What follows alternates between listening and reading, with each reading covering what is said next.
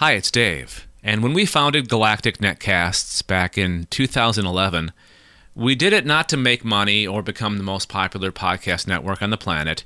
We did it first to get together with friends to share our love of all things geeky like aliens and sci-fi. Of course, we've since broadened that out to include things like comic books, the paranormal, video games, board games, horror, science, and other topics.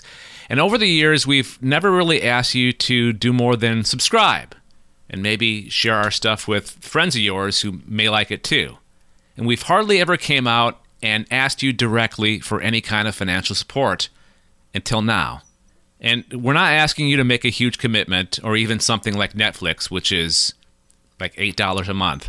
But if you like what we do, please consider pledging at least $1 a month to help us cover operational costs like web and audio hosting. And maybe sometime in the future, we'll have enough in the budget for some advertising. Who knows? A bunch of people giving $1 a month can add up pretty quickly. For us, just you listening is good enough. But if you want to do more, go to patreon.com/Galactic Netcasts. Again, that's Patreon, patreon.com/Galactic Netcasts. Check out our rewards, and you might decide to commit to more than $1 a month. Either way, we thank you. And now, without further ado, here's your podcast. And of course, as always, a production of Galactic Netcasts. And before there was radio, TV, or podcasts, people gathered together to tell stories. And these stories were meant to entertain or educate. It really drew people in and helped them forget their troubles of the day and experience something they've never imagined before, or maybe illustrated something in a way that was more easily to mentally digest. This tradition has been reborn in the forms of not only RPGs and LARPs, but in console, card, and board games as ways to tell a story and bring you into the tale. We're going to be talking about news, Kickstarters of games you should be aware of, and interview a guest about a topic that involves some aspect of storytelling. We welcome you to the Adventure Party. Hello, and welcome to the 17th gathering of the Adventure Party on this, the 19th of July. I'm your party leader, Brad Ludwig. We ask that you peace tie your swords, holster your blasters, and make sure you don't confuse Robert E. Howard and Edgar Rice Burroughs while you're gathered at the meeting table. It's a callback to our episode with Kenneth Haidt that we had yesterday, in which I started to have a discussion and actually had the two confused, and I felt like quite a dork. So there you go. Anyways, moving on.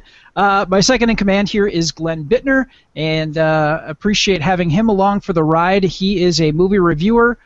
He has a YouTube channel show called the B-Movie Bunker, and he is also the creator of the RPG Mistrunner. How are you today, Glenn? I'm doing good. That wasn't in English. What was that? He likes to. His thing is he likes to hit me with some kind of accent or some kind of something. Fantastic. Trying to do his best to throw me off is how that goes. I think we should both do it. I take great offense at you thinking that my native tongue is some way to throw you off, Brad. See, I'm so used to it. Sorry, and the other voice that you are hearing is Benjamin Looms, and he is from Australia, and we are recording this at 9 p.m. Central Time, and it is noon, a little after noon, in Sydney, Australia. You are based. You are in. Sorry. Yeah, so I should speak in a broad Australian accent the whole time and go up at the end of my sentences like that all the time. Sorry, okay, we're being serious. Yes, I am based in Sydney, which is freezing cold at the moment. We've had unseasonably, well, it is winter, but it's never usually sort of below 10 degrees centigrade. I have no idea what that is in Fahrenheit. And we had snow right up in Queensland and snow pretty much all over the east coast, except where I live, where it's just been cold rain, which has been not very thrilling at all. Yeah, that can't be good. And yeah, it's winter season on that side of the globe. So it's and we did see some news here. You don't think of snow in Australia, and it does happen. But when, as an American, you see that, you're like, wow, but it's so hot, and there's you hear about water and drought issues in some parts of Australia. You don't really make that connection of, hey, they get snow too in some parts of Australia. So that's been kind of an eye opener.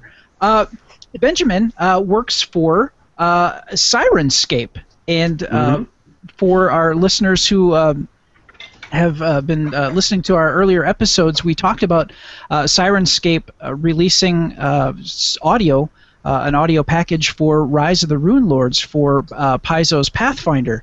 And it was so fascinating to us that we really wanted to reach out to the folks at Syrinscape, and Benjamin was kind enough to lend his time to speak to us and give us a little bit more insight into Syrinscape and what they can offer for your RPG settings when you play games. So thank you. I look forward to it. We're glad you're here, and you have a wonderful background in music. I was just doing a little. Yeah. I feel a little creepy doing some of the background stuff to find out more about the guests. So, but you're the musical director at the Artology's Watt Opera project. Yes, Watt Opera is an amazing project where we go into a school, a musical director, so I'm the composer and pianist and conductor and a director, so a theatrical director, and also an assistant, and we go into a school for a day a week for 5 weeks, and high school kids get to write an operatic work, meaning a drama with music and words and acting from scratch, and they have complete creative control over it, which some of them take quite a while to accept. You're not going to tell us anything we're not allowed to do. We could do toast in space. Yep, go for it. If you want to do toast in space, it's absolutely up to you.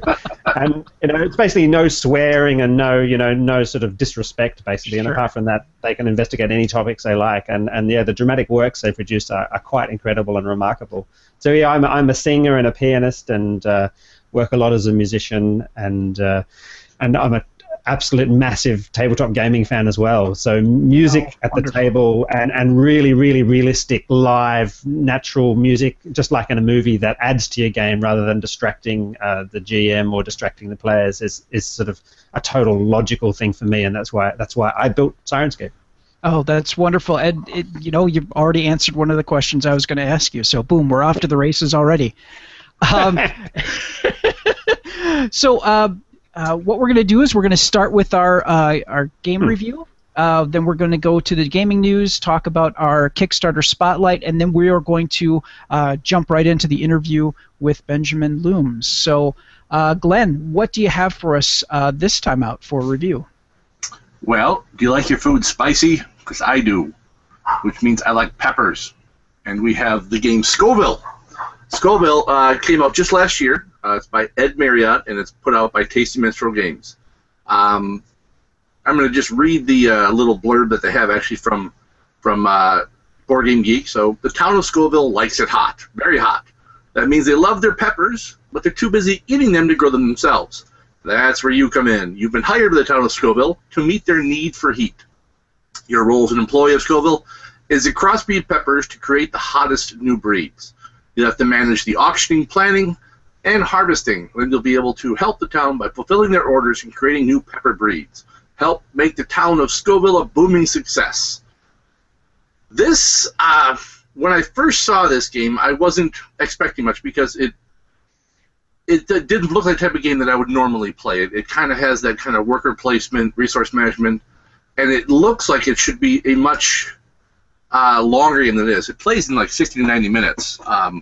And once you know what you're doing, it's closer to 60 that I've found for the most part. But what you need to do is you basically have a field, and you're planting peppers in these fields. You have all these little wooden, basically pepper meeples that fit nicely in the board. The board is actually indented, so when you plant the peppers, they stay in place. You don't have to worry about someone bumping the board and knocking everything everywhere, because there's little pepper-sized holes that the peppers fit into. Okay. And then whenever you harvest things, it's based on what peppers your farmer's standing between. So if you're standing between two peppers, you look at this little chart and it'll say, okay, between those two peppers, you'll get this type of pepper.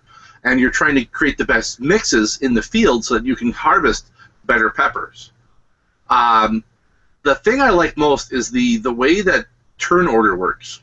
The start of every turn, you have a blind auction where everyone's going to take some of their money, they're going to hold it in their hand, and everyone's going to basically count of 3, show how much they're bidding to determine the play order. And what I like about it is that you really have to think about what you want to do, because if you get the highest bid, you pick where you go in the order of play for that next turn. But play order constantly flops around. So do you want to plant first? Because if you plant first, that means you'll be harvesting last. But if you plant last, you'll harvest first. So it's all based on where you want to go.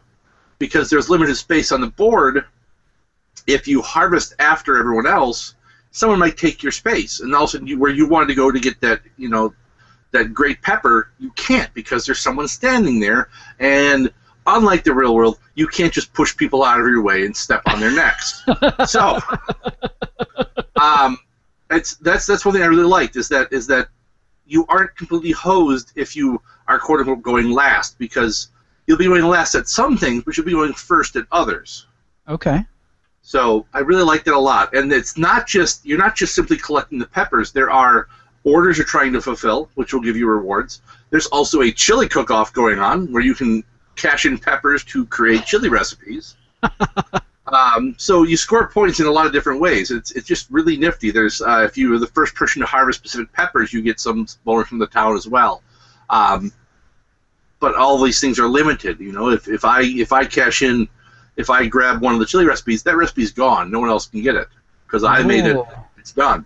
Okay. So yeah, it's just a really interesting game that really kind of took me by surprise. And I actually got to meet the creator. Was in my store yesterday.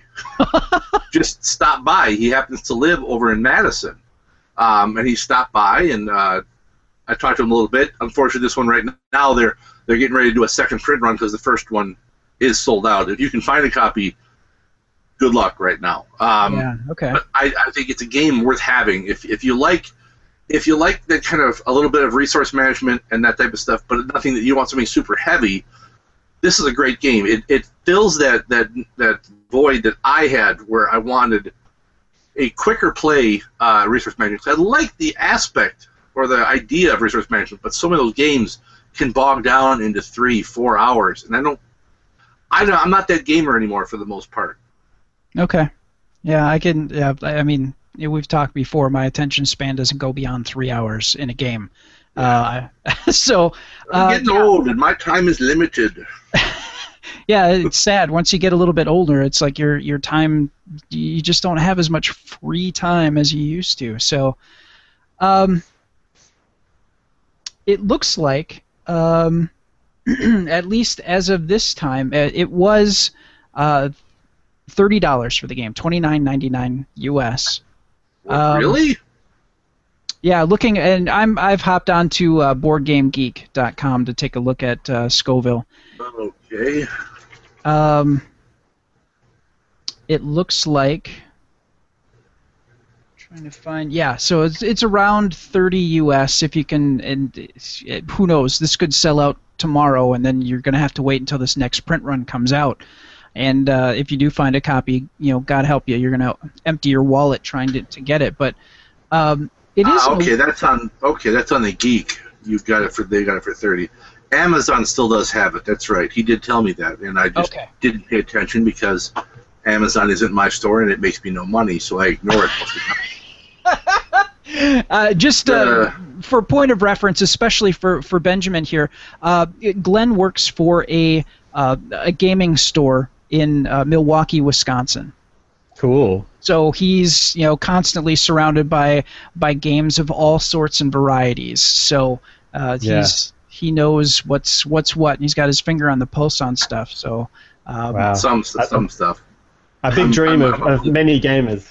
Yeah, no kidding. Mm-hmm. There was a point in time where I worked at a comic and game shop as well in the early '90s. So that's where I kind of got my bug, and I'm jealous of Glenn sometimes for the the access that he has. Yeah, there was a time when I used to spend so much time sort of just hanging around looking at things on the shelves that I think some of the other customers thought that I worked there. So people ask you advice every now and then, which you can answer because you know the store backwards. Yep. No, exactly. It looks like Scoville won the 2014 Golden Geek Best Board Game Artwork and Presentation. It is a really nice looking game, and the board is truly unique because it really is. It's the farmer field is most of the board, but they really did. It's punched out all throughout the center so that the peppers stay in place, so they won't move around.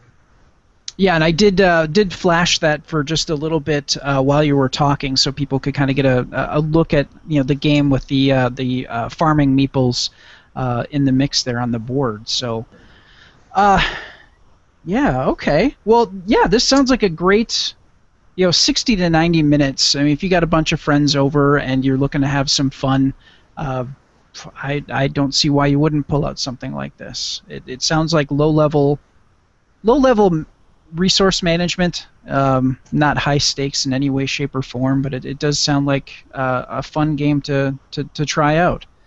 And again, $30. We've been talking about board games that go for 50 plus in some cases. Well, and the normal retail on this one is actually 60. Oh, really? So if you're seeing it for 30, that's half off. That's a steal. All right, so get yourself to the Board Game Geek and pick up a $30 copy of this. Don't walk, run. All right. Well, thank you for that review, Glenn. Really appreciate that. Absolutely. We're going to jump into the news now.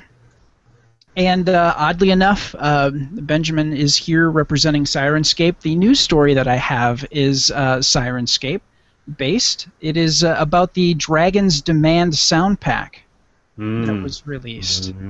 It gives you the and I really want to hear more about that too from your perspective, Benjamin, too. This gives you a complete audio solution when playing the Dragon's Demand adventure. All the preparation is done for you, and every sound you'll need is right at your fingertips. The Dragon's Demand is a deluxe super adventure for 1st through 7th level characters, and now with amazing rich accompaniment with Syrinscape, there's even more reasons to play this module.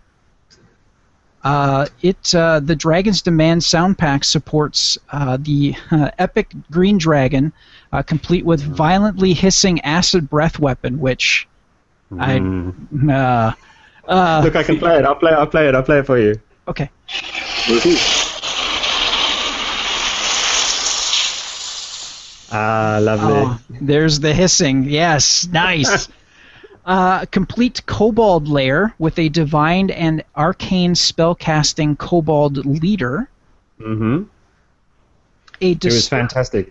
We've actually got the spells there. Sorry, I keep interrupting you. I just love it so much. It's great. We got the most amazing thing about the Kobold lair is that one of our Kobold voice actors is Wolfgang Bauer, the most official Kobold of all official Kobolds, and he was kind enough when I was at PaizoCon to step up to the booth and deliver some of his fantastic Kobold vocals. So you're getting the real thing. He's a real genuine Kobold.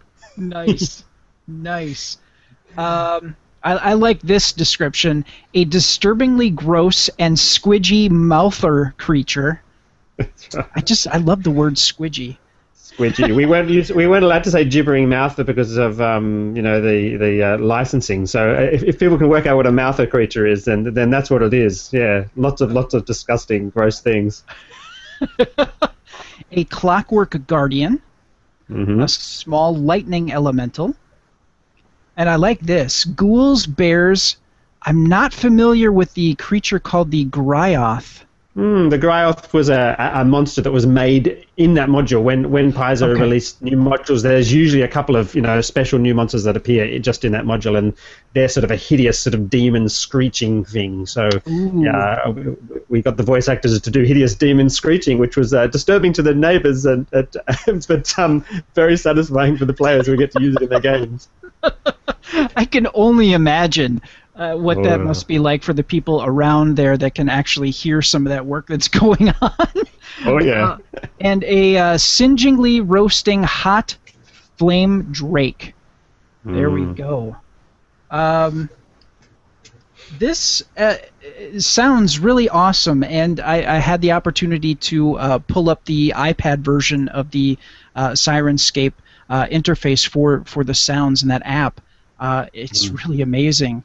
And could you tell us a little bit more about the Dragon's Demand?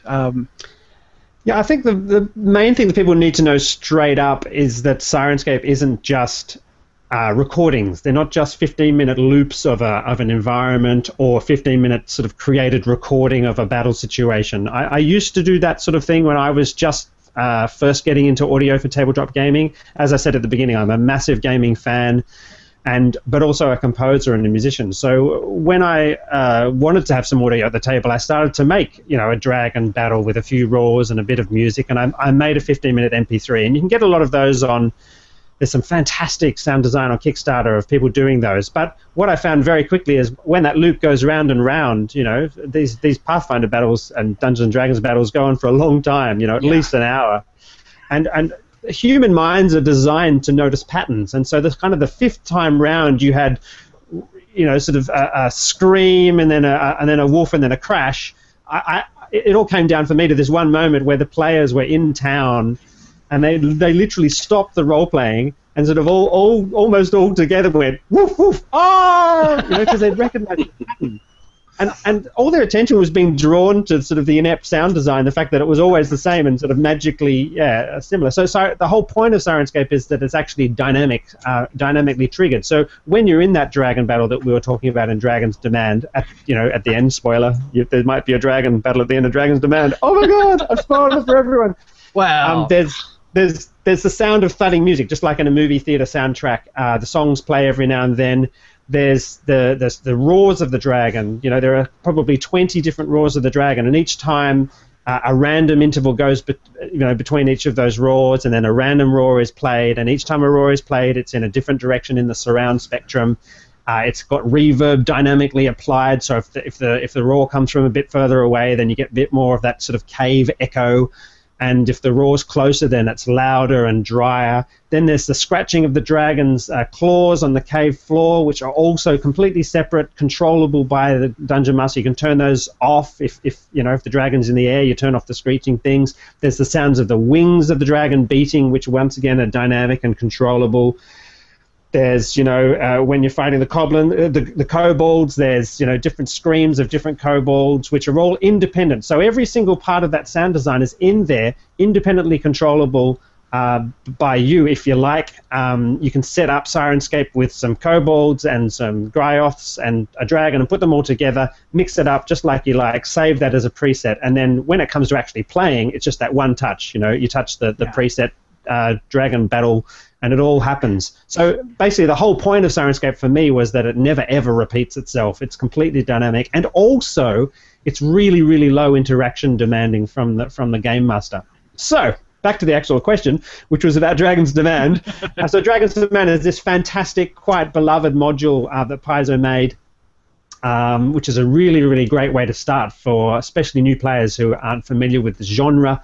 Because it starts at first level, the playing characters that those people are going to be playing are straightforward with simple actions, and it steps up, to that kind of that 7th level sweet spot in 3.5, which is, or 3.75, which is a really, really great sort of, makes you feel like an epic hero because the wizard has the fireball, the rogue starts to do massive amount of sneak attack damage, the fighter gets the iterative attacks, and so it kind of is a great way of walking players through. And what you've got here in Syrinscape, because we license with Paizo, is we've got that complete audio solution. So as a game master, you don't need to search through lots of different sound sets and find a dragon and find kobolds. It's actually the whole adventure is set out with a set of presets. And, when it's the auction, you hit the auction, and when the Grioths attack, you just hit Grioth attack. And when when the auctioneer is going to bash his gavel, you just touch the bash a gavel sound, and that will happen automatically for you. So and it'll sound like this. Yay! Nice. Also, what's really cool is all the big speeches from the monsters are in Syrinscape. So when the big dragon appears on the roof, spoiler, and makes his massive speech, you just touch this little button.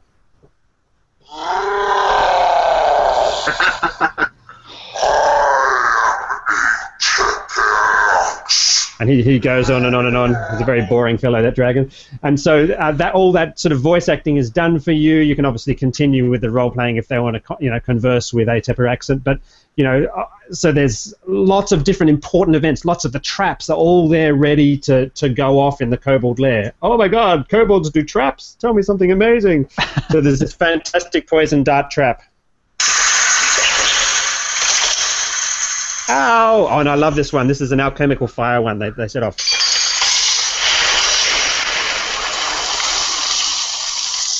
Traps are particularly great with Syrinscape because you're playing, the sort of this spooky atmosphere is going along, all dynamically cycling, so it never repeats. There's occasional creaking of, makes it feel like the whole place is going to collapse on the players. And then, you might ask them to roll not a reflex save, a perception check or whatever. They fail it. You just touch the trap, and suddenly there's this explosion of fire and crashes, and not just the PCs, but the players themselves get this awful shock and sort of, oh my God, and sort of leap for cover.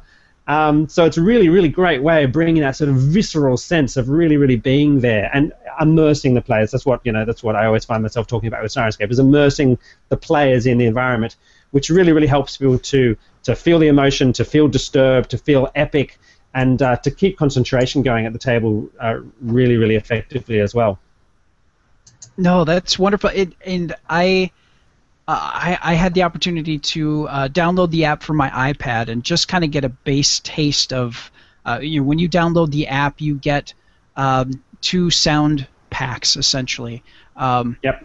For free, yeah. You can download the app for free without even registering or anything, and you get a generic sort of bugbear battle with the sort of the typically what a fight's like, swords crashing and bugbears crying out, some music, and you also get a sound set called the Witchwood, which is a generic spooky forest sort of location, which you can use in any situation. And so you can try Syrinscape and work out, if it works on your device and if, what it's like to have it at the table. And then you can subscribe to completely unlock the entire app, or you can buy individual content in the store after you watch the videos and things. Yeah, I just... The more I dug into Syrinscape, and the more I appreciate what you've constructed, because, like you said, the sounds are individualized. You can play, like with the Witchwood, you can play the wind sound in the background. You can adjust the audio level, and then you can throw in some of the other sounds. Also, in the lower right corner of the screen, there are some preset buttons for like an ice type spell, if you cast an ice-based spell, or lightning, or a fireball. Just like quick sounds that you can throw in there as well.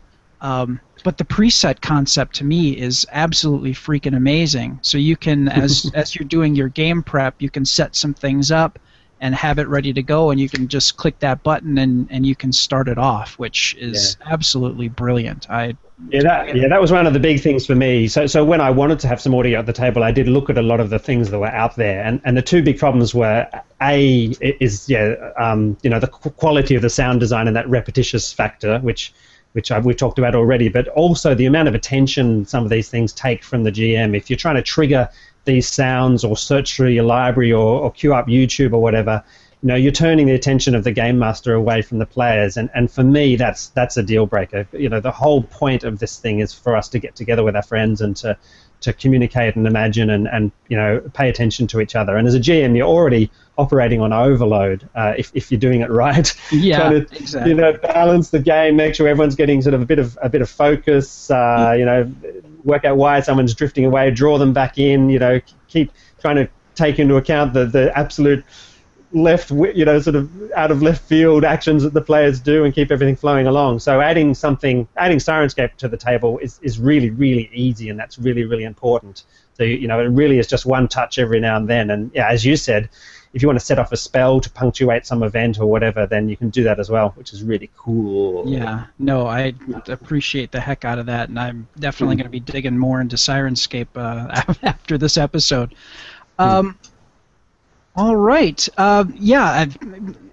We'll get into the. I'm so excited about this product that I'm sorry, we're merging all the sections of the show completely together. I'm ruining everything. No, you're not. It's wonderful to be able to. I had the opportunity where I found that news story about the new Syrinscape release, and having you here and getting that to happen. To talk about that.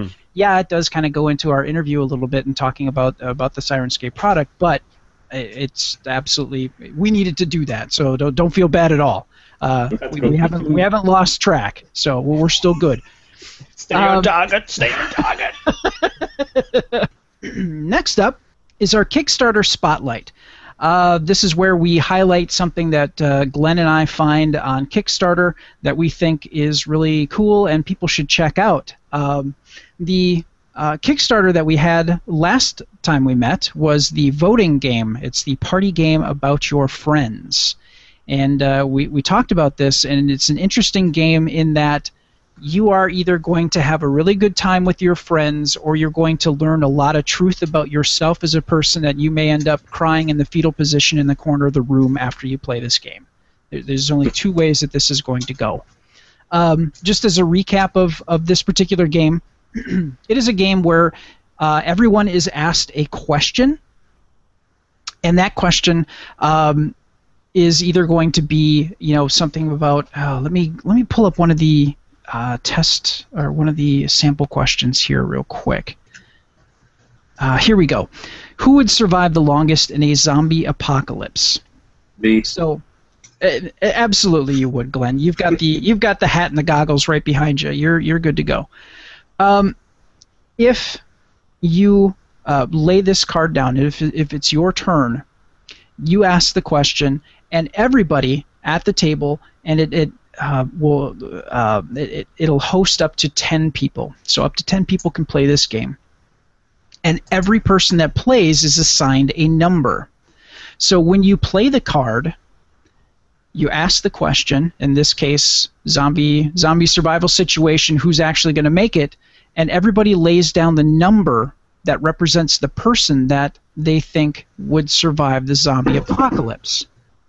And then it's by popular vote. Whoever gets the most votes gets the point. They get to take that card and they score a point. And then you continue gameplay until you reach the end, or an agreed upon, maybe you put a time limit on it or a number of question limit on it. However you want to do that, you can. The interesting thing about it too is in this Kickstarter, you are able to get the 3 expansions that they have for this as well. One is NSFW, so 80 questions of things that kind of rude, maybe a bit crude, crass. But if you're among friends, maybe that's okay for that particular group. The second one is Create Your Own. So you get 80 blank cards, and you can create your own questions. Maybe they're inside jokes in your group or something of that nature. And then you get another expansion called Fill in the Blank, which gives you 80 cards, fill in the blank, to make each question your own. So it'll give you the opportunity to customize things a little bit more for your game as well. Now, $25 gets you just the core game. If you kick in $35, you get the original game plus 1 expansion that you can pick. $45, you pick 2. $50 will get you all 3 of the expansions plus the original game. So for some of the costs that we've talked about, some of the games that we've mentioned in the past, $50 is not that much for a really good, especially something that has a high replayable value. That's not much to pay for something like that.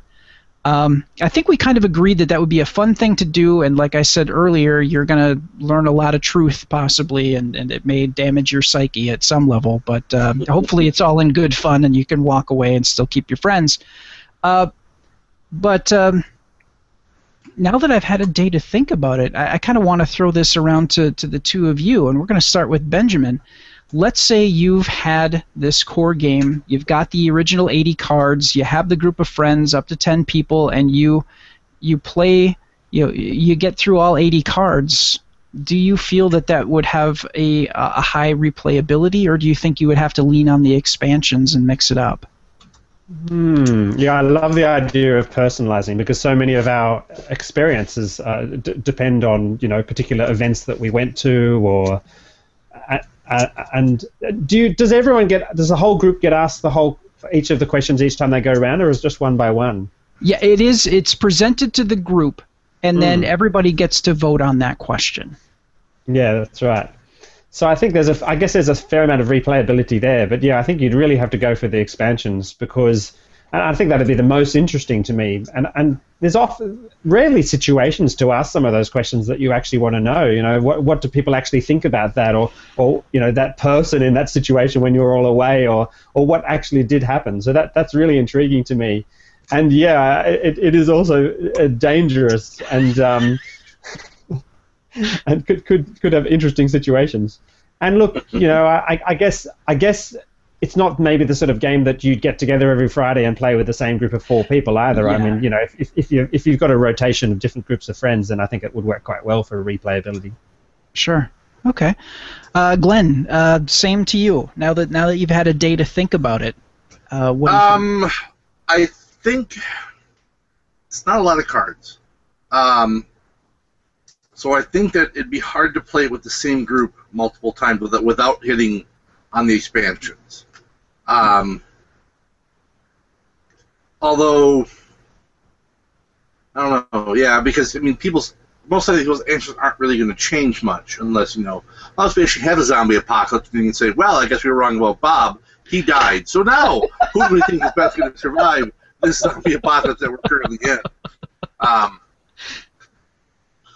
So yeah, I think this one you'd play through those 80 pretty quick. I mean, I know, like as an example, Cards Against Humanity, people think, oh well, there's like 400 cards. How quickly do you go through that?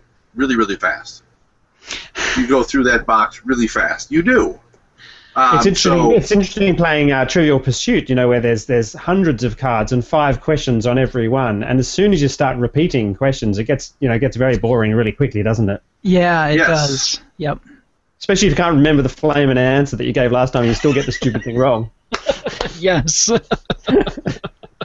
Makes it all that much more painful. I agree. All right. Yeah, I was just thinking about that. And by no means, you know, I'm not saying that, you know, folks shouldn't get the game. Their goal is 7,500. As of this point in time that we're doing the recording of this, they're at just over 5,500. So they're just under $2,000 away from hitting their goal to make this a reality and get this out to folks. So they're definitely striking a chord with folks. So and it does seem like it would be a lot of fun. I guess the only thing that we would, you know, kind of caution people on is, you know, you might want to get the expansions just to try to help keep that replayability going and mix things up a bit. So, all right. Well, Glenn, you have a new Kickstarter that you are presenting to us, and it looks kind of interesting. Do I? What you got? Oh, yeah, I do. Yeah, you do. I know I do. 100 Swords, which is actually nowhere near as big as it sounds, because this is a micro deck builder. It's a 2-player sword-based dungeon crawling micro deck builder. If you're wondering what that means, what is a micro deck builder? If you're familiar with games like Dominion or Ascension, there's a lot of cards in those games and big boxes, and this is about the size of a pack of poker cards is your full game. So, I mean, this is an easy fit in your pocket, fit in your backpack, take it and go. And what it is you have a bunch of different items, things that come in the deck. You've got your starting items, you've got special items you can find, you got monsters you can fight. And what you do is you do different things. So you can expend cards to move into the dungeon, you can expend weapons to kill monsters, you can expend energy to collect new items. And then what you're doing is you're going through until either you run out of cards in the dungeon, or you defeat the boss. There's a boss in every dungeon. The first one is a dragon. There's also a mammoth is the second one. They have 2 decks currently that they're doing for this. And at the end of the game, whether regardless of how you finish, you total up points based on the items and trophies that you collected. So items being weapons and whatnot that you collected, trophies being monsters you killed. It looks pretty darn interesting, and I'm liking a lot of these. I mean, you know, when I had Brawl, you know, the other week, I like these small, quick play games because I like when I can go somewhere and I can fit 15 games in a backpack. That's awesome, because then there's plenty of options to play.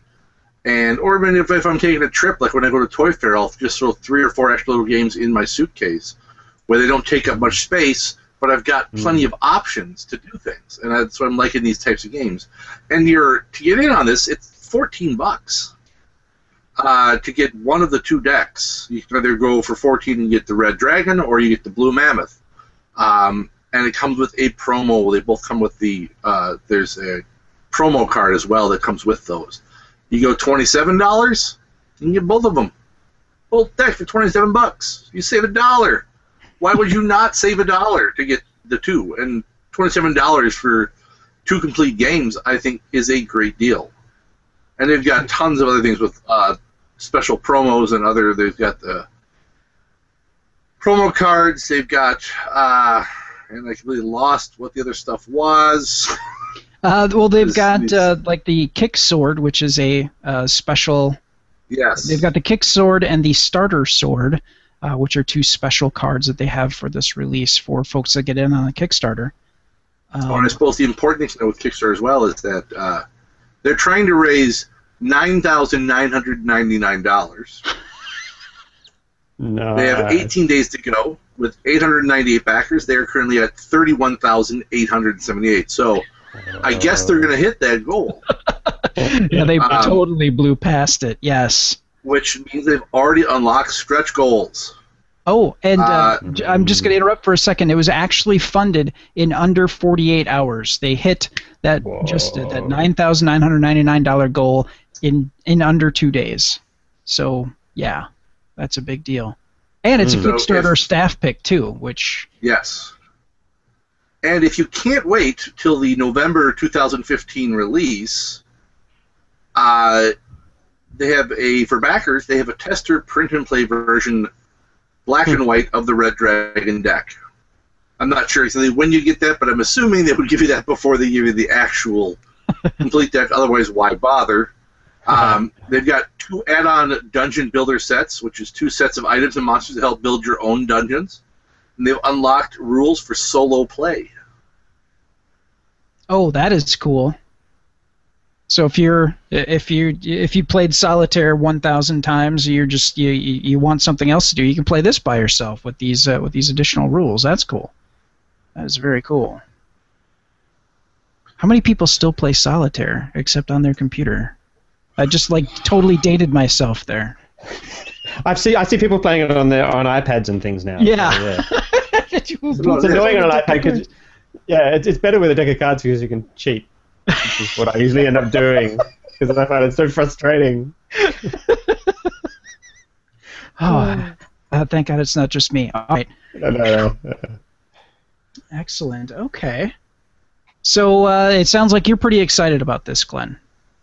Yeah, it's I'm pretty jazzed about this one. I have already got it set up in my queue to remind me to pledge to it before it expires, which I got lots of time to do that.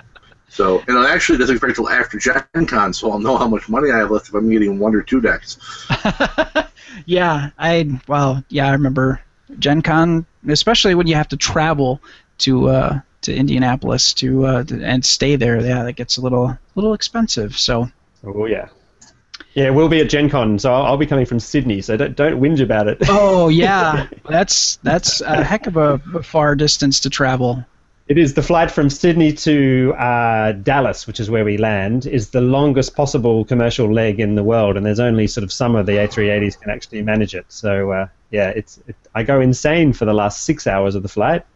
Oh, Lord. How long of a flight is it in total from Sydney to Dallas? Yeah, the whole thing takes about 26 hours, sort of, including the changeover in Dallas, which is pretty insane. So, I mean, I totally love flying for 11 hours and nothing after that. So, yeah, it is great landing in Dallas instead of LA because it's a bit more relaxed and you get through security a bit more easily and quickly. So, yeah, and look, I love coming over and meeting all the gamers and the cons are absolutely incredible, and Gen Con, of course, is just amazing and epic and huge, so it's definitely worth it. But I've got sympathy for those traveling, but not as much as for me. No, you've totally won that at this point. 26 hours to get to Gen Con, and flying no less. You've won. You've absolutely won. All right. Well, I think we're going to jump into talking with Benjamin Looms about Syrinscape and about him and how he got to be a part of this project and make this happen and help facilitate expanding upon the storyteller's experience to, it's one thing to craft a game with words, and that's pretty good. And if you're a very good wordsmith and you can, describe things and have people play that scene in their head while you're running the game, that's really good. But imagine if you had help and you had your iPad off to the side and were able to say, now you're entering the Forbidding Woods and you're about to go up and find the Wicked Witch or whatever you're doing, getting to the haunted house to defeat the lich that you need to kill to win the game or whatever. You have this backup that Syrinscape offers you.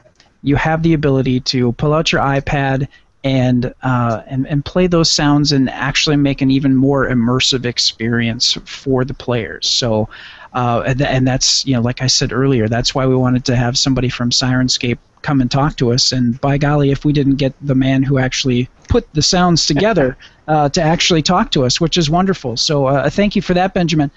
To start off, it sounds, talking about earlier, you being a part of working with kids in school to introduce them to music and to get them to express themselves musically and to see different sides of music perhaps or think about music differently. What got you into music and what inspired you to become a part of that project, the Watt Opera? Wow, that's a cool question. I mean, the very original thing that got me into music was my brother learning to play piano. And so he would have been sort of 8 and I would have been 5, and he played some simple little tunes that he was having at his piano lessons, and he never went on with it at all actually. But I just thought it was the most amazing thing in the entire world and really wanted to do it. So my mum and dad took me to piano lessons, and it really took off for me. And it's always been something that was quite straightforward music for me to learn.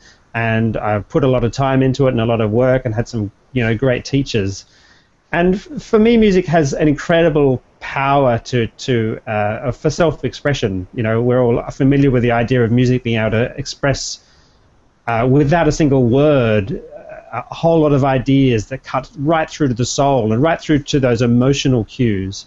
When we're watching a movie, we're not really necessarily aware of the musical soundtrack, but once it's wrong or absent, you really, really notice it. None of us are watching the shower scene in Psycho and thinking, there's some dissonant chromatic clusters in the violins. I think something bad is going to happen to the girl. But we all take that musical cue without even a hesitation, and we can use leitmotifs such as the Jaws leitmotif, that single little musical idea, that da-dum, and instantly we know that something terrible is going to happen. And so we're really, really familiar with that and used to that in films. And it seemed like a weird absence from the table for me. Why weren't we using this powerful medium? And I think a lot of the reason why we weren't using it is because it was a complicated, time-consuming and often pratfallingly disastrous thing to add into the game.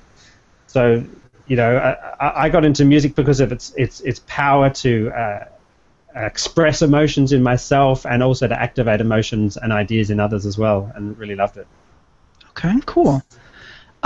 So that begs the question now, how did you become a part of Syrinscape? You mentioned that you have this great love of RPGs and you are a musician, obviously, and you found a way to bring those together.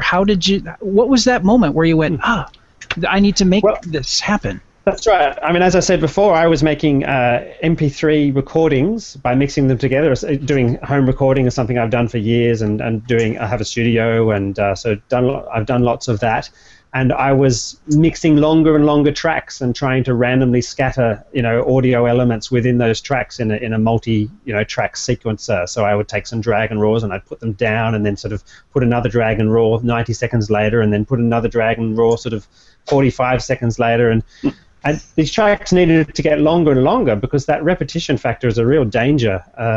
Humans are designed to notice patterns. We even notice patterns that aren't there. But that's the scientific brain. That's the way we operate successfully in the world, is by noticing those patterns. And so I found my players really, latching on to those patterns and finding them irritating and distracting, and that's the last thing you want your musical track to be. So I got to the situation where I was trying to make these tracks longer and longer, and it just occurred to me, computers are really powerful at this sort of thing, at waiting a randomized interval, at choosing a randomized direction and cueing a random sound in a random distance. So I have always been an amateur computer programmer. I programmed in BASIC on a PC when I was 11. So I fished around for a program that had some good writability and also some great plug-in audio capability. And I found Python, which is not what it's written in now, but I found it. Python was great, and I just got stuck into writing, trying to find an automated way of setting off sounds. And so I wrote an original version of Sirenscape, which I then shared online. It was working great for me, and people just absolutely latched onto it and really encouraged me to build more sounds. And then requests for the interface not to suck started to come through. and then requests for it to be available on iPad came through, and then people wanted this and they wanted that, and then people were like, you totally should build this and do this more, and I'm like, but I have this other job. And so and then the next step then was to find a business partner who was prepared to put in a whole lot of money so we could really devote time and develop this thing properly. And we redeveloped Sirenscape in Unity, which is a system you can use to program, where you can program cross-platform. We program for iPad and iPhone and Android and Mac and PC, all with the single code set. So we can update the software, with a single code set and then re-release across all those platforms. Oh, nice. Which is really, really fantastically powerful. And it means we've just been able to, with a bit more tweaking, a bit of controlling what you show and what you don't show, we've just released for iPhone, which is fantastic, and Android phones, so that people can use Sirenscape, just have it sitting on their table. If they're using their tablet to show PDF rules and search the web and things like that, they can have, they can just have their iPhone sitting there in flight mode. Obviously, no SMS messages allowed, and then it's always available just to reach out and with that single touch to transform from the Spooky Forest, which you spoke about before, and just touch, Red Dragon attack in Spooky Forest, which they've set up previously, and then suddenly there's a massive explosion of a roar and a crash, and then the music starts, and all that happens all automated and automatically for them in the background. I have a serious tendency to do topic drift on my answers. Oh, no. I wrote it. I wrote the original version just for myself, so I could have it at the table to fix the problem that I had, and then people loved it. That's the short answer to your simple question. No, but it's great to get that full overview and that background of what went on in your head and how everything came about. So don't apologize, Benjamin. Yeah. I'm glad you did that. I did notice, you do a lot of work with Paizo. And we mentioned that in a previous episode that Paizo is distributing for Gob & Tux, which is a French product line. Some properties that a French company has, Gob & Tux, and they're going to be doing some distribution. And I was wondering, has there been any talk of working with Paizo on any of the Gob & Tux properties? I haven't heard of them, actually. Oh. Tell me about them. No, no, not at all. We've been supporting the core Pathfinder game, which of course makes all the sounds completely relevant to any fantasy genre. A dragon's a dragon, and a goblin's a goblin, and a kobold's a kobold. And we've been supporting the adventure paths. We're just about to start Hell's Rebels, which is going to be really, really cool. Lots of big demons. Nice. And we have a sci-fi player where I'm just about to launch the laser sword battle, which might be relevant to lightsabers, but and we've got blasters and giant sandworms and ship-to-ship battles. But Gob in Tux, is that a French game or what is it? Yeah, it's a French game company, and they released a few games. One's called Polaris, which is a post-apocalyptic undersea world, and mankind has been forced to no longer be on top of Earth, but actually live underwater. And they have a 400-page core rulebook that's due out in October of this year. And they've got some other support things like the Bestiary technology guide and stuff. And they also have a Pavilion Noir, which is another 500-page rule book. That's going to have leather binding and other support products available.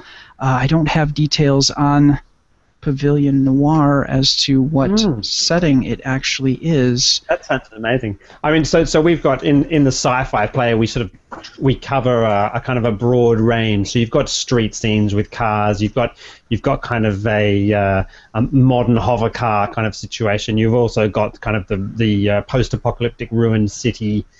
And so we support specific games within specific locations, but then as we spoke already, you can mix together the elements from different sorts of sound sets and then save them as your custom preset. So you pretty much cover a whole range of of genres. If you're trying to fight ghouls, then you grab some of the fantasy ghouls, so they can become your kind of sort of zombies or whatever you like, and you mix together everything as you like it. So it's sort of Sirenscape's meant to be a tool to give you kind of the whole sort of palette of sounds that you want available. And so then those Dragon's Demands and the Hell's Rebels and the Rise of the Rune Lords, which is completely supported now, which is really cool. They're just a way of actually grabbing an adventure path and grabbing all the sounds completely prepared for you, so that there's minimum preparation required on your part. Sure. So and also what people are doing, which is really cool, is taking different modules from all sorts of games, and they're saving these things called campaigns, which set up your sound sets all organized and all ready in your left-hand column, so you can actually step through a particular campaign, and so you've got that ready to play. So that's great to see as well. Yeah, I think that's one of the brilliant things about Sirenscape is that if you get a number of different sound packs, you can hold the things that are relevant to your particular campaign. Maybe you're not playing Pathfinder. Maybe you're playing some other system completely. It's not just a product for Paizo or anything like that. It is wide open to any gaming system. Yeah, and it's all about reducing that attention requirement at the table. For me, that's the really, really big thing, because if you're having to search through a long list, to find a particular monster or something, that's really sad if you're not spending that time focusing on what's happening at the table. So you can just pull together those sound sets that you need already, and you have them all available there on the left-hand side, ready to just touch through in order. And that's something we've worked really, really hard. Look, most of the features either come from my own experience at the table using Sirenscape, or the fans who also just bug me continuously with the improvements that they want, which is absolutely fantastic. And the ideas. We're just about to incorporate keyword searching within the app, so you'll be able to click up the top left-hand side and just type goblin, and all the sound sets that have goblins in them will appear. So that'll be a really fast way of getting through to the sound you want if something unexpected happens, which is pretty much usually. Sure. All I can think of, I don't know if either of you guys watch IT Crowd. Yeah, watch the IT Crowd. I have, yes. The episode where they have the D&D episode. Oh, yes. And he's trying to play the right music, and he can't. He goes, hold on, wait. No, wait. Yeah. Wait. Yep. Yep. That's really mysterious. Yeah. Yes. No, that's great. The fact that all right there, that's awesome. Yeah. Because I've done that in the past too. I've had just like a sound, just music, and it's always, played the wrong one. Hold on. Let's go back. Mm-hmm. Let's interrupt all the game. You didn't hear that. Oh, that's right. Well, that's my situation. There's this moment where they were negotiating with the Naboo ambassador, my players, and I I literally put on Darth Vader's theme, you know. And they never trusted this woman ever again, no matter what I said, because, you know, she's dun, dun, dun, dun, dun, dun. It's like, ah! So, yeah, music is so powerful, you know, and associations are so incredibly true. So, yeah, it can be used for good or for evil. That is so brilliant that having an active fan base like that does pester you is kind of a very good problem to have, because you get people that are playing it and they're like, oh, you know, I wonder if you did this, and it makes for such a wonderful product, and that's cool that you're responsive to the people that are a part of that experience. So that's wonderful. Yeah. In talking about the different sound packs that you put together, what is a typical process for a sound pack from start to finish? You know, from idea to having it in the store. That's a cool question, actually. So let's think about. Should we do a dragon? I guess let's do the Dragon Demand final sort of sequence, which is this big battle with the dragon. So. You know, you either reading the module or just thinking about the location, you think, what are the elements, and that's our name for the third column of Syrinscape, which is each of those different parts of the sound environment. What elements are in that situation? So, you know, basically for me that starts with usually some kind of basic wind noise, just a general white noise, sort of hissing, sort of vaguely fluctuating a little bit, but nothing remarkable sound. And that sound is fantastic for gluing together the whole scene, to sort of helping things meld and mix together. There's always some kind of white noise. If listeners pause this podcast or whatever, just listen, you know, there's maybe the sound of their computer humming, or the sound of waves if they live by the sea, or the wind outside. So that's a really important element of the sound design. Then there's, you know, if the location is a cave, there might be some dripping noises. So I will take some drips, which I've recorded, you know, at some point in the bathroom, or, you know, and each of those drips is an individual sound, no reverb applied, just a bloop and a bloop and a bloop. And you need about 20 of those maybe at least. And they go into Syrinscape and they become an element of the sound design. And each of those drips happens at a randomized interval, happens in a random direction in the surround spectrum at a random distance. And as I said before, if the drip is further away, it'll have more of that cave echo applied. So it might just be, you know, and as the drip is randomly closer, then it might be really with only just a little bit of that sort of hissing echo. So that happens. That just runs by itself, you know, completely independently of everything else. If your cave is dry for some reason, because the dragon dried everything out, then you just touch the drip element and turn it off. Then there might be, say if we're in a battle situation, there might be the sound of the PC's feet on the gravel floor of the cave. So that becomes one of the elements. So we've sourced, you know, people slushing around their sneakers in gravel, and you know, and then you just build up each of those elements of the sound design, including the wing beats of the dragon. And what I love when I'm building for Paizo is I love it. Those guys are so passionate about what their world sounds like and the quality. So we've had debates back and forwards about the leatheriness and the largeness of different monsters' wings, which is really, really great. And you know, I've had to sort of replace wings of different creatures because they were the wrong size or the wrong feel. Then we have the sounds of, you know, the axes and shields. So I backed a Kickstarter for a whole lot of guys that were just literally recording the sounds of all different sorts of weapons whacking on all sorts of different materials. Oh, nice. Which was fantastic. I backed those guys and I have access to, you know, sort of 50 different weapon impact sounds. And I grab those. I don't have to process them for reverb or environment or anything like you would when you're normally building a film. I just supply Syrinscape with those little fragments of sounds, really, really short samples. And then I get to make the dragon vocalizations, which that's the really fun place. So the Green Dragon in Dragon's Demand was sourced by a fan who turned up to the Paizo stand and, you know, auditioned by sounding like a freakish screamer and recording into my microphone. And then so his roars, which were amazingly impressive and fantastic, then get processed. And there's all sorts of fantastic stuff you can do. There's you can pitch shift things down. You can shift the formant resonance, if anyone knows what the heck that is. But it's about that speech resonance of the voice. You can lower that so that the voice box of the creature that's speaking sounds bigger. Sure. Yeah. Okay. You can then blend different sounds together. You can there's lots and lots of stuff. And I try to make every dragon sound different. So we're not repeating. The green dragon is really, really different. The red dragon is literally just sourced from me going, which sounds pretty pathetic. But what we ended up, I'll just try and find his raw. Here we are, and it's coming through like a little microphone. But have a listen to this. It's not very loud, is it? Oh, there we go. Yeah. There you go. Oh, and this is nice. So that's me just getting a little bit of phlegm in my throat and letting that bubble around a bit and sort of sounding a bit weird and then processing that. And then his breath weapon's great. This combines the sounds of a fire, sort of explosion, plus his roar, plus other elements as well. And look, if you want to hear it, then just download Syrinscape yourself. And there's actually a free trial subscription where you can actually become a subscriber, as in everything in the entire app is completely unlocked.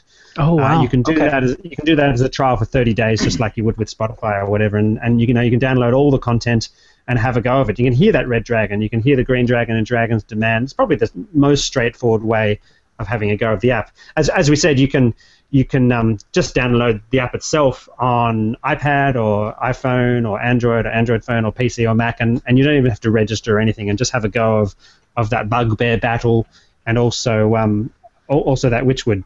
I've drifted in topic again, but yes, that's basically what the answer is. You go through the elements of the sound design, and then they all go into Syrinscape, and they all get mixed together, and that takes ages and ages. And balancing the timings of when things happen, I have complete control over that random period, the minimum sort of frequency with which something can happen, and the maximum frequency, and then all the direction ranges and the distant range, the distances and everything, and that all gets mixed together into these presets, which then everyone can use when they've got it at the table. Nice. Pretty cool. So, if I'm hearing, you didn't record actual dragons for the sound? I did when we had Rise of the Rune Lords. I got goblins in to sing the goblin song, the famous Pathfinder goblin song, and they literally burnt the entire studio to the ground. It was pretty much a rebuild from scratch. I've never been to Australia. I've never been to Australia, but I was just assuming because Australia already has 8,000 things that'll kill you. I just assumed you guys would have dragons still. No. I've decided not to get actual monsters into the studio anymore. I have used weird things. The Wendigo cry in Rise of the Rune Lords. The Wendigo is this weird sort of spooky monster that just sort of haunts you from a distance. I use there's an elk in America that does this freaky throat call which travels miles and miles and miles. Yeah.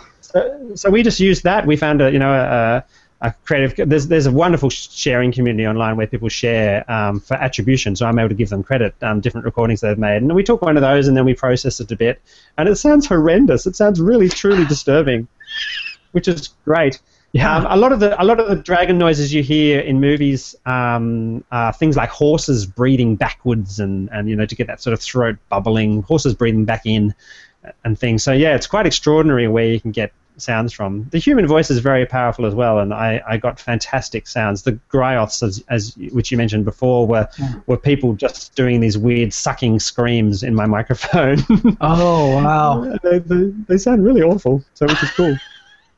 So Syrinscape, making people feel sick all over the world. And that's for people who play role-playing games.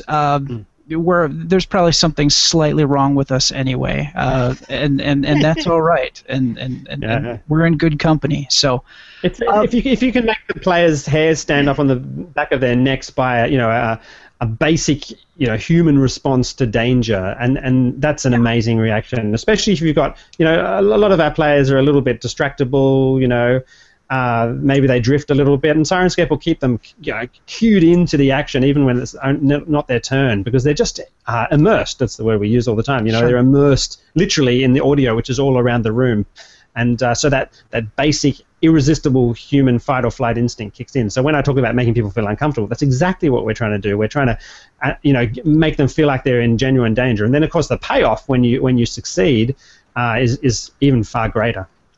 Yeah, what every storyteller longs to do is to play a game, to run a game where the players talk about that situation, that campaign for years afterwards. That's the payoff. And to have something like this where you can have sounds and have music and actually touch some of the other portions of the brain that words can't necessarily touch alone and have that entire experience, you are well on your way to having that lasting experience that people are going to remember for a long time to come. And that's what it's all about. Yeah, totally. I do have another question for you, because you are constantly in the market for sounds. You mentioned that you have a number of different places that you can go to find some of these sounds that people are sharing for attribution. Do you find yourself taking like a recording device of some sort and just kind of traveling around to find random things? Yes, yeah, absolutely, totally. So in the near future, we'll need a casino sound. So I was at Vegas for the Gamma Festival. So there I am wandering around with this thing that kind of looks a bit like a taser in the casino, sort of, and your sample needs to be, just to avoid, when you've got a basic background bobble, sort of burbly, blah, blah, blah, blah, blah, blah, blah, that sound sample needs to be about 4 minutes or so. If it's only 30 seconds long, then whoa, you notice that pattern really quickly. So I'm needing to set up sort of casually in the casino, which are some of the most watched places in the entire world, and set up this slightly suspicious-looking device and hit record, and then kind of walk away from it, ideally, and it's so funny. So I didn't get arrested. Yay! I was gonna say, I wondered if you got hassled by security. Yeah. Yeah, no, not at all, which is great. And what's really interesting, so say you're trying to get some wave sounds, for a beach. We have a gorgeous, beautiful, relaxing, stony beach. And, it can be very hard, because any sound, the sound of a plane going overhead, or the sound of some kid, 800 meters away yelling, or the sound of a car, or the sound of a dog, can spoil that, recording. And so... yeah, so we've been recently getting some of the other people who I'm associated with who do some environmental work up on some of the isolated locations in Australia, like Lord Howe Island, to submit recordings, because some of these places don't have a road, at all, which is really fantastic. And I use recordings of medieval sort of towns, squares in Europe where you can't get cars in, so there's just the sounds of people sort of chatting, and then you need that kind of general babble of people chatting in a foreign language is fantastic as well. But you need to make sure that no one happens to come by too close, with anything particularly clear, let alone, sort of an Australian tourist who walks past and says, "Oh, it's lovely, isn't it?" Mate. Ah. So, yeah. So, yes is the answer. And my ears are always listening. My family laughs at me when I said, "Oh, that's an interesting sound." The sound of a door sucking as it opens, and the wind sort of comes through, and it makes this kind of noise. And there, before long, I've got my recorder there, opening and closing the door multiple times. So I can understand a little bit of where you're coming from. I used to, in almost a previous life, I used to work making signs. So like outdoor signage, indoor signage, and things like that.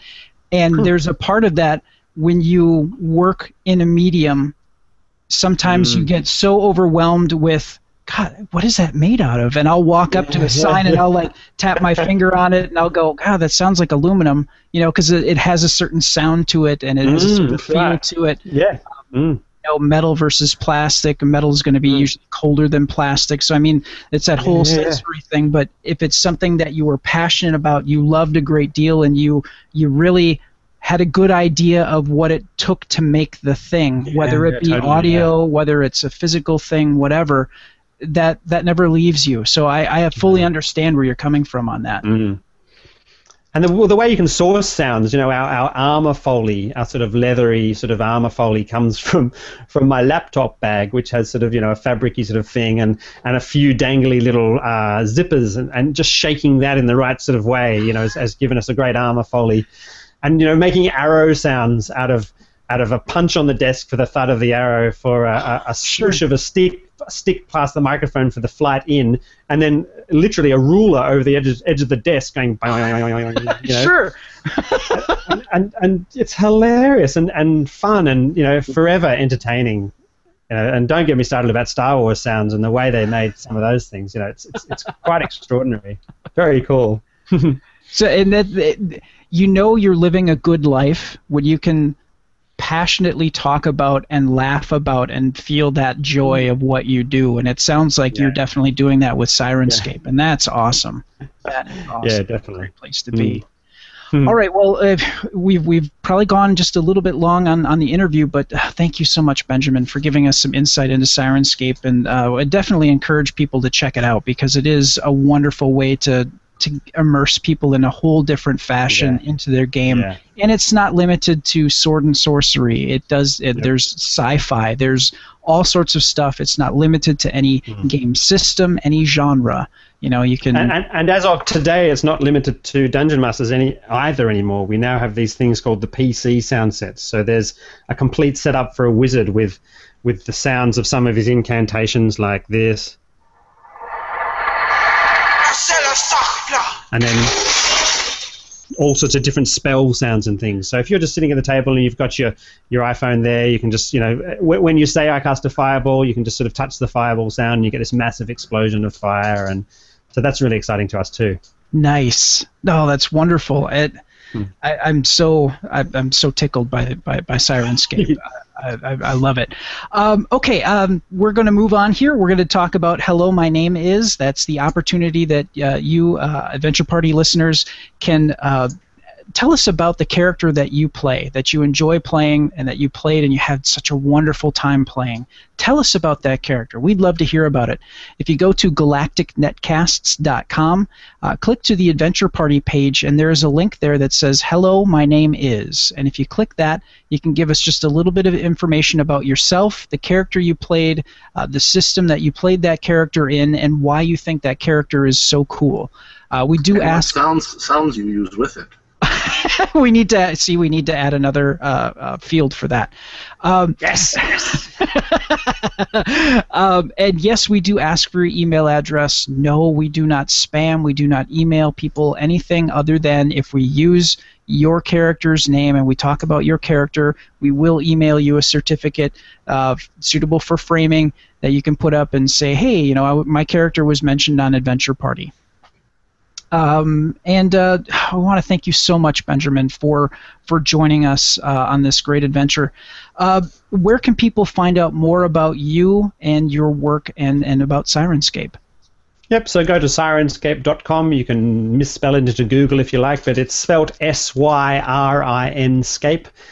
And you can, there you can download the app for free for all those platforms I mentioned and just give it a try. You can then register. You can, try a free trial subscription. So you can work out exactly what it's like to have absolutely everything working. You can jump on the forums that are there and ask questions. There's a lovely community of people there, and they'll help you out, or I'll help you out as well. Yeah, you have a lot of support-based videos that I saw too, which I thought was really wonderful. Absolutely everything, absolutely every sound set which we want, which you can buy, has a demo of that sound set, so you can hear exactly what it sounds like before you put any cash down. Oh, perfect! Oh, that's wonderful. Why would you not get Syrinscape? Is what I'm asking right now. Totally, it's great. So some people are just jerks. That's why. Some people are just jerks. I mean, it's free, for goodness sake. I mean, why wouldn't you give it a try? Yeah. So. Give it a go. And I want to thank you, Glenn, for joining us. And where can people find out more about you and Mistrunner? You can find me on the Facebooks, Mistrunner RPG. You can also find Naked Hobo Productions and the BB Bunker on Facebook as well as on YouTube, or just follow me on Twitter at Naked Hobo. I love that name. I've always loved that name, Naked Hobo. And you've also put out 3 short horror films that Prey, Handy, and the third one again is Hell. Hell. Yes, so people should check that out too. It's very, very good stuff. You can find all out for more free on YouTube. Yes, you can find it on YouTube, and if you go to the Naked Hobo Productions YouTube channel, you can see those videos. So I highly recommend people checking that out. You can check us out at galacticnetcasts.com. There you'll find all the different social media outlets that we're on. We're on YouTube, and you can see the unedited video version of each of the different meetings of the Adventure Party, and we eventually take the audio from this and make an audio podcast version. We're a little behind right now. We are endeavoring to catch back up to get the audio, the RSS feeds up to date, but we are a little behind, and I do apologize on that. If you are listening to us on iTunes or Stitcher, take a moment to give us a review and let us know what you think. Your review, positive or negative, can help shape the show and let us know what we can do better, what we should do more of, or just give us basic feedback. Not going to ask you for a 5-star review, but if you feel compelled to give us one, by golly, we'll take it. Any review that you give will actually help boost our visibility. So I would ask, please, if you have a moment, give us a review. You can leave us feedback by emailing us at galacticnetcasts@gmail.com. Or you can call the number 805-328-3966. You can also text that number as well. That number again is 805-328-3966, and leave a message, text us, give us some insight about what you think about the show. We'd love to hear it. Thank you so much for everybody for joining us at the Adventure Party. May your characters never die and your adventures always be epic. Woo.